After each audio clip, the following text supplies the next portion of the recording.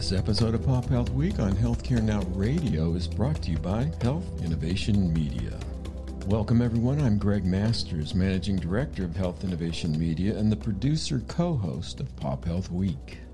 Connect with us by www.popupstudio.productions or follow and direct message me on Twitter via @GregMastersMPH, and that's Greg with 2 G's.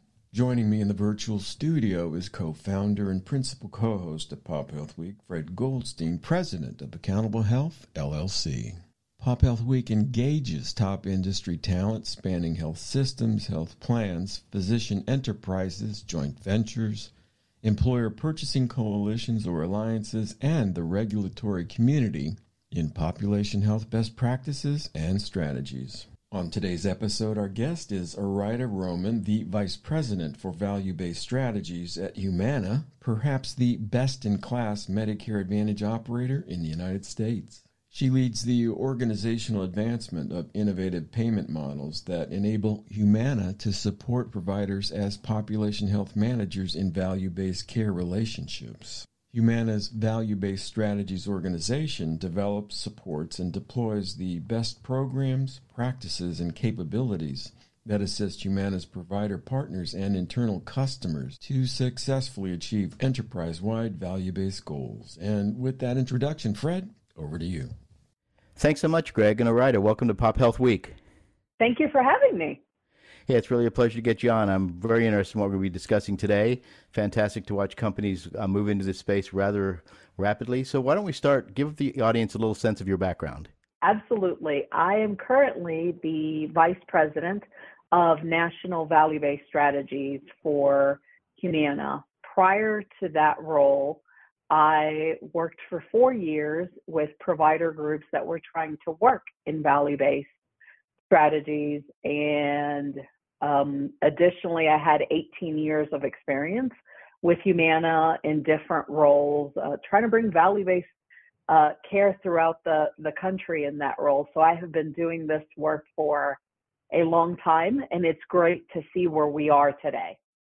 Yeah, I know we're going to get into some of that as we talk through this. So one of the things I've noticed over the years, I've worked some with Humana here locally, not in a formal relationship, but with their Bold Goal program and helping that get launched. They're doing that around the country. And obviously, value-based care is a critical component of where we're trying to get to in healthcare.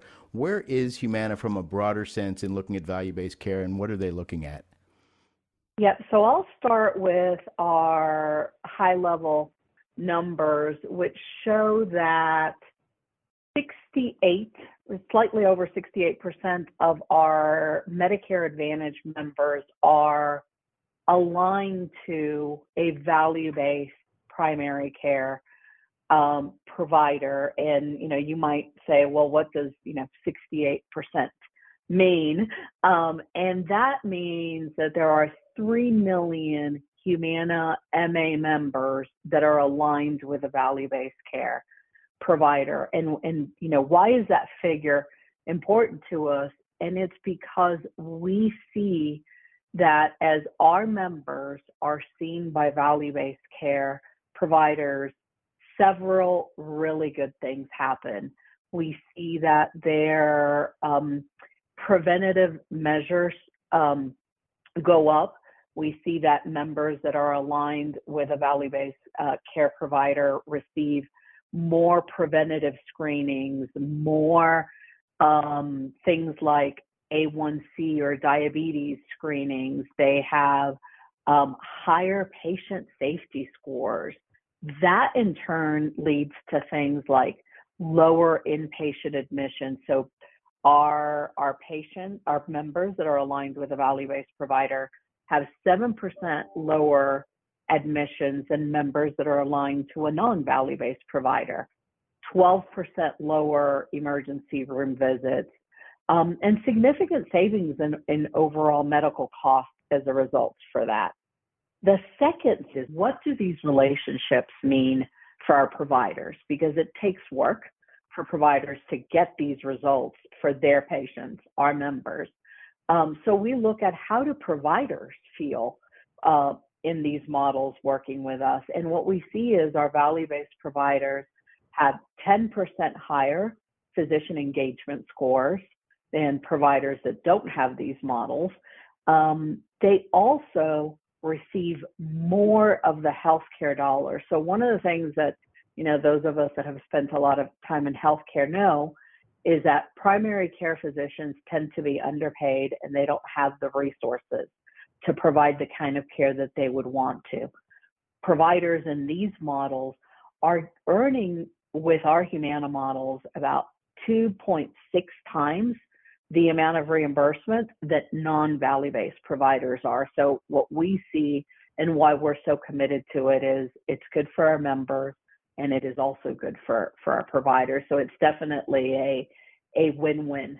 And when you say value-based care for these primary care physicians, what are you talking about? Maybe what's the range of that? Yep.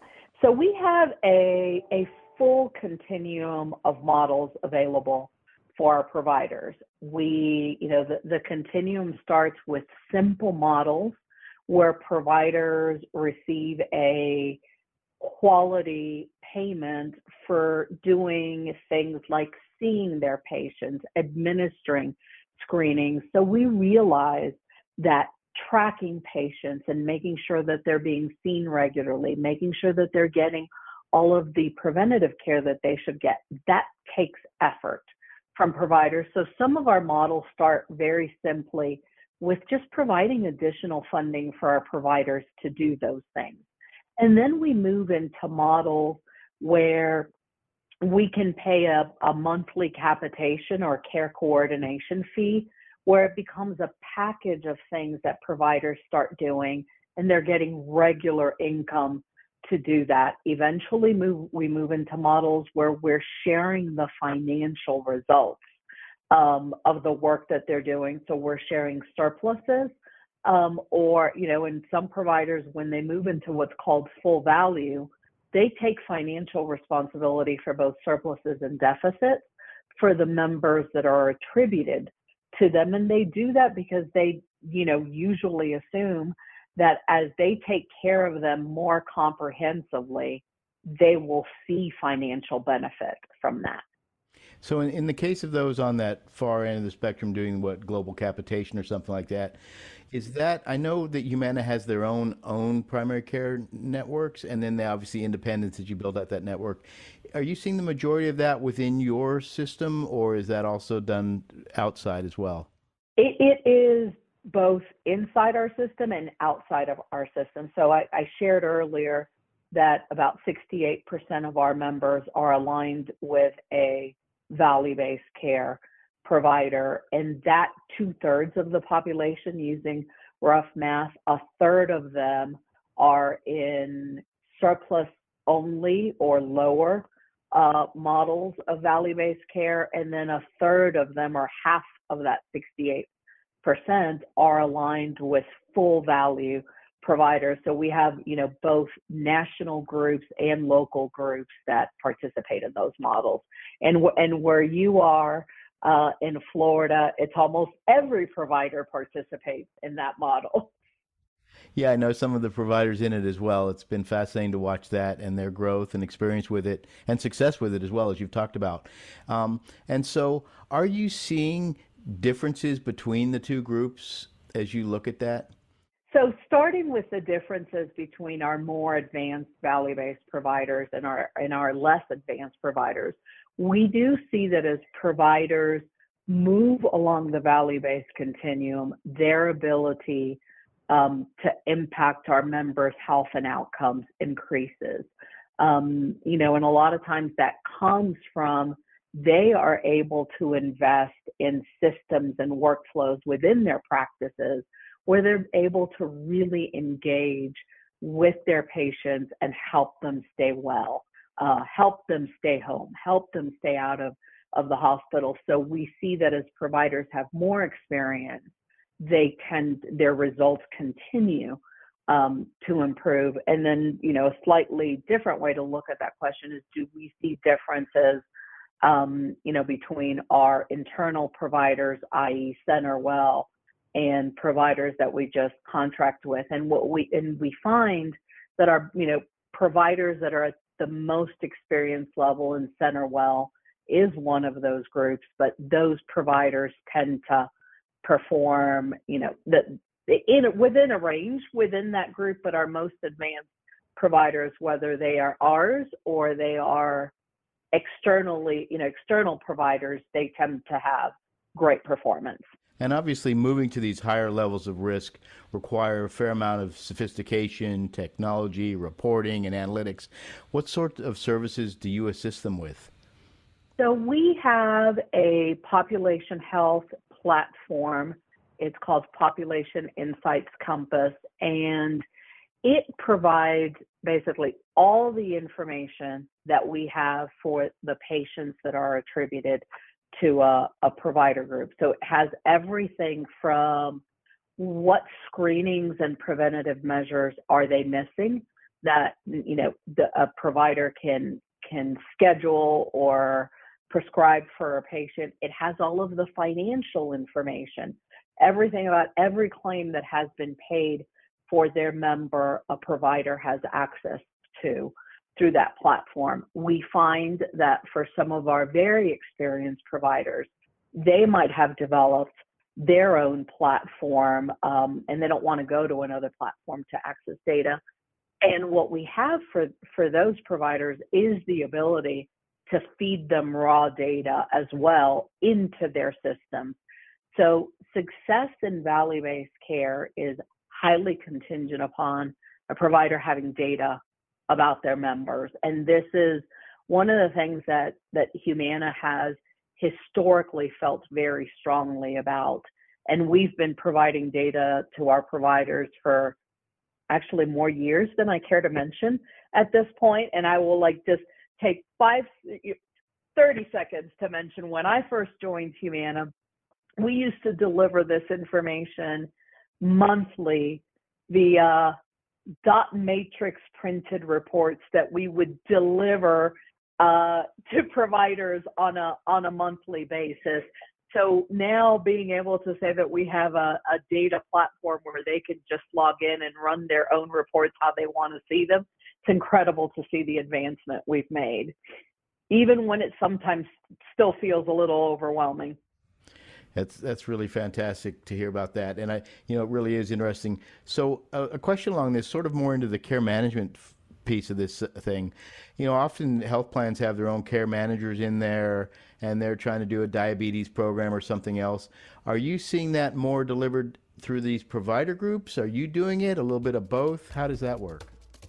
And if you're just tuning in, you're listening to Pop Health Week on Healthcare Now Radio. Our guest is Oraida Roman, the Vice President for Value-Based Strategies at Humana. I would say the short answer is a little bit of both. And some of it is really around meeting providers where they're at. And we always, like to think about it that we like to complement what our providers are doing, not compete with what they're doing. So if they have care managers and they're following up with patients, when patients get out of the hospital, we don't want the physician's office to call and Humana to call the next day. That tends to add confusion for patients, and they're saying, why are you both calling me? So we do a lot of coordination with our providers to try to understand what are they doing, how do we complement them. So what you'll find is some geographies, and I'll mention Florida again because Florida is so advanced, providers do a significant amount of that work. Other parts of the country where value-based is not as predominant and providers haven't yet built the infrastructure to support that, we will do more of that work so that we're still helping them succeed with their patients. But so it takes a lot of coordination and figuring out what is the right mix. But it's something we think about a lot. How do we complement but not compete?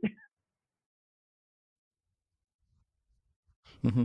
And as you mentioned, it's for those more sophisticated, let's say the Florida model, what's going on here more where they do it themselves. Does Humana ultimately see that service kind of moving and better functioning ultimately within these groups?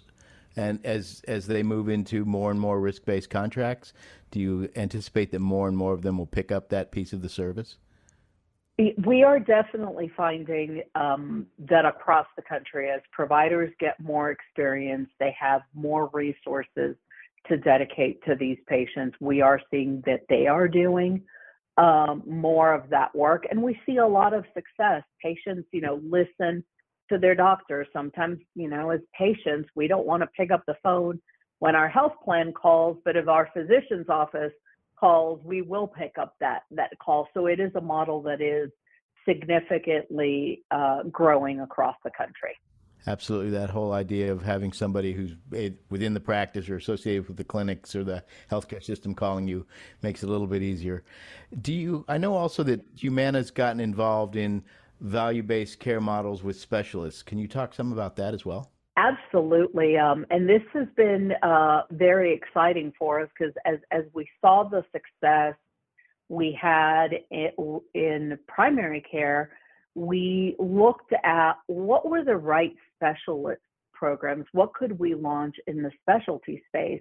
And starting in 2016, we launched our bundled programs. And, that's something that different payers, including CMS, has tried bundled programs. We, again, started in 2016. That year, we had 7 providers that participated with us in 2 states on a pilot for total joint replacement.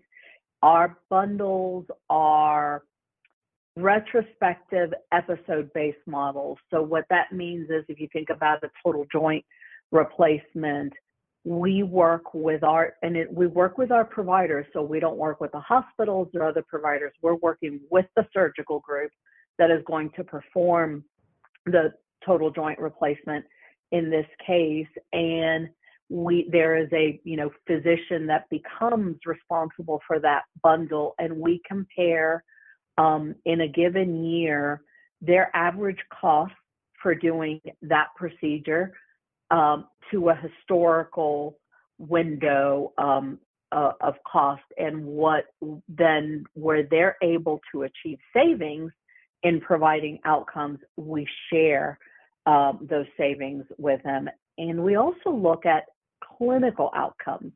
So for all of our value-based models, we don't just focus on is there improved financial performance, but we look at were clinical outcomes also maintained and or improved within the model. So you can think about it as the clinical outcomes are kind of a quality gate to receiving the financial incentive for the program. As I said, we started with a total joint replacement program, and we've actually now grown it to we have 4 different programs.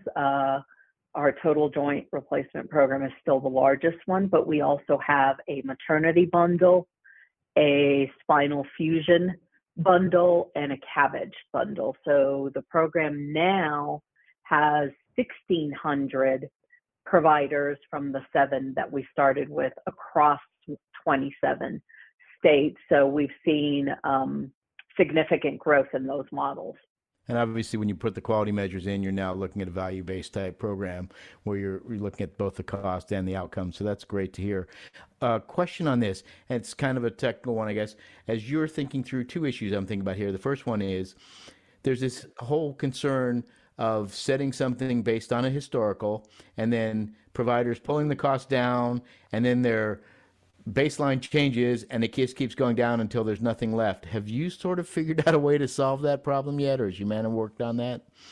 Yeah, so we do have, and we are seeing some of our oldest participants in the programs have, initially saw year over year improvement, and we have created within our models. And as we think of new models, we're very conscious of, not having that race to the bottom.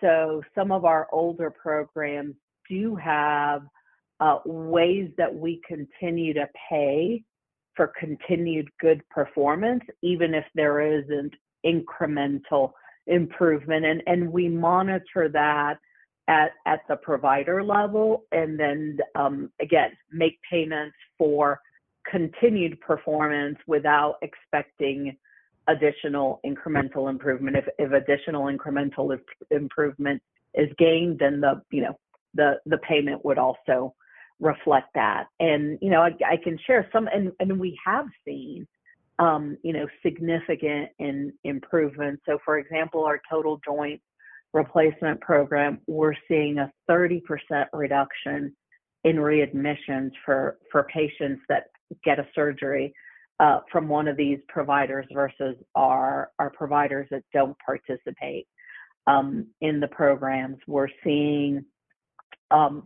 spinal fusion, that readmission rate goes down by 39% for providers that participate in the program. So we're seeing, same as our primary care models, we're seeing really great results and the ability to share in those savings with our providers. So in 2020, as an example, 83% of our program participants earned a shared savings, and that payment on average was about a 29% increase from their traditional fee-for-service model. So we're seeing same thing we saw in primary care, that if we put the right incentives in place, there is benefit for our members because they're receiving higher quality care, but there's also a reward for our providers as they partner with us to do this work.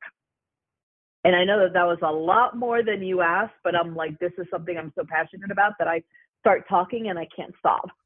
No, this is great, and that's it. The more the details, the better. A quick question along those lines too is: you have this bundled or capitated primary care physician. Let's say they're globally capitated, and then you've dropped in a bundled payment for specialty care, and I'm sure you've run into that. Are you seeing? Does the primary care doctor get full credit for the work you've done on the bundle side too? So we have, and you've just hit on one of the things that makes things really complicated now, right? That 68% of members that are tied to value-based providers, when we layer in other models on top of it, it is definitely, a complication, and we're very intentional about the programs that we lay on top of the primary care model. So they do have to provide value on their own, and it needs to be for something that the PCP wasn't working on. And so that's why don't we have 30 bundles? We've been intentional in having bundles that are discrete episodes of care, that it is that specialty provider that can really control it. And what happens is, if you want to think about it this way, without the bundled payment, the claims that would be getting charged to that PCP provider would be higher because the specialists haven't engaged in savings. So now when we create a bundled payment program, the claims that get paid for the actual service go down, and those get charged to the PCP. So they're paying less in claims. They get charged for the shared savings that the specialist provider gets. So instead of getting a claim, that gets attributed to them, but net, they're still lower. And that is why with these models, it is a shared savings model, because we never want these programs. We don't want our PCPs to say, we don't see value in these programs, we don't want to participate. So we're very thoughtful about the programs that we design that layer on top of the primary care programs. Fascinating. And as you think about this, we've got about two and a half minutes left. On those, have you had any experiences as everybody's trying these different ideas? Some, obviously, like Humana, have got a fair amount of experience in it for quite a period of time. Have you seen any things that you could talk about that don't work, or maybe have been less successful? So where we've seen less success, and we still have all of our bundled programs, and we still have all of our primary care models. Typically when we find that we don't have success is, and I'll start with the primary care side, is where we matched the wrong contract to a provider. And that is why we have a full continuum, and we spend a lot of time getting to know our providers and picking a contract that works for where they are operationally. So if you go in and too soon, for example, put a provider on full risk and they don't have the resources to manage it, that can lead to failure. So we've learned not to do that. Put providers where they can be successful, move down the continuum together. So for us, that's usually the greatest mismatch, is a provider might not be ready for the model that they're in. And then it's usually not how do we step away from the relationship in totality, but like how do we back up from where they are, get them successful, and then help them grow their value-based penetration and performance. Mm-hmm. And quickly, for those providers who want to get more involved in this type of work, what would you recommend they do? So in all of our markets, we have provider contracting and provider engagement teams. Most providers know who to call locally. And that is one of the greatest assets that we have at Humana, is those local teams. So you have people like me sitting at corporate that help design new programs, but we have local teams that markets can engage with. And they're the ones that really help them find the right relationship between Humana and their practices. So call your local teams. Well, great. All right. I'd like to thank you for joining us on Pop Health Week. It's been a pleasure. I'd love to get you back and get deeper into some of this. Sounds good. Thank you. And back to you, Greg. And thank you, Fred. That is the last word on today's broadcast. I want to thank Oraida Roman, the Vice President for Value-Based Strategies at Humana, for her time and insights today. Do follow Humana's value-based care initiatives on Twitter by @Humana and on the web via www.humana.com. And finally, if you're enjoying our work at Pop Health Week, please like the show on the podcast platform of your choice. Share with your colleagues, and do consider subscribing to keep up with new episodes as they're posted. For Pop Health Week, my co-host Fred Goldstein, this is Greg Masters saying, please stay safe, everyone. Bye now.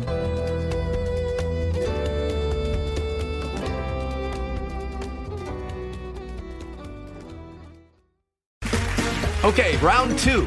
Name something that's not boring. A laundry? Ooh, a book club.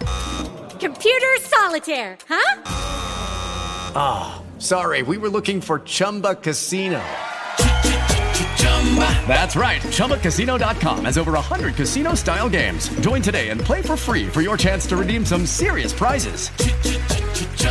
ChumbaCasino.com. No purchase necessary. Void where prohibited by law. 18+ terms and conditions apply. See website for details.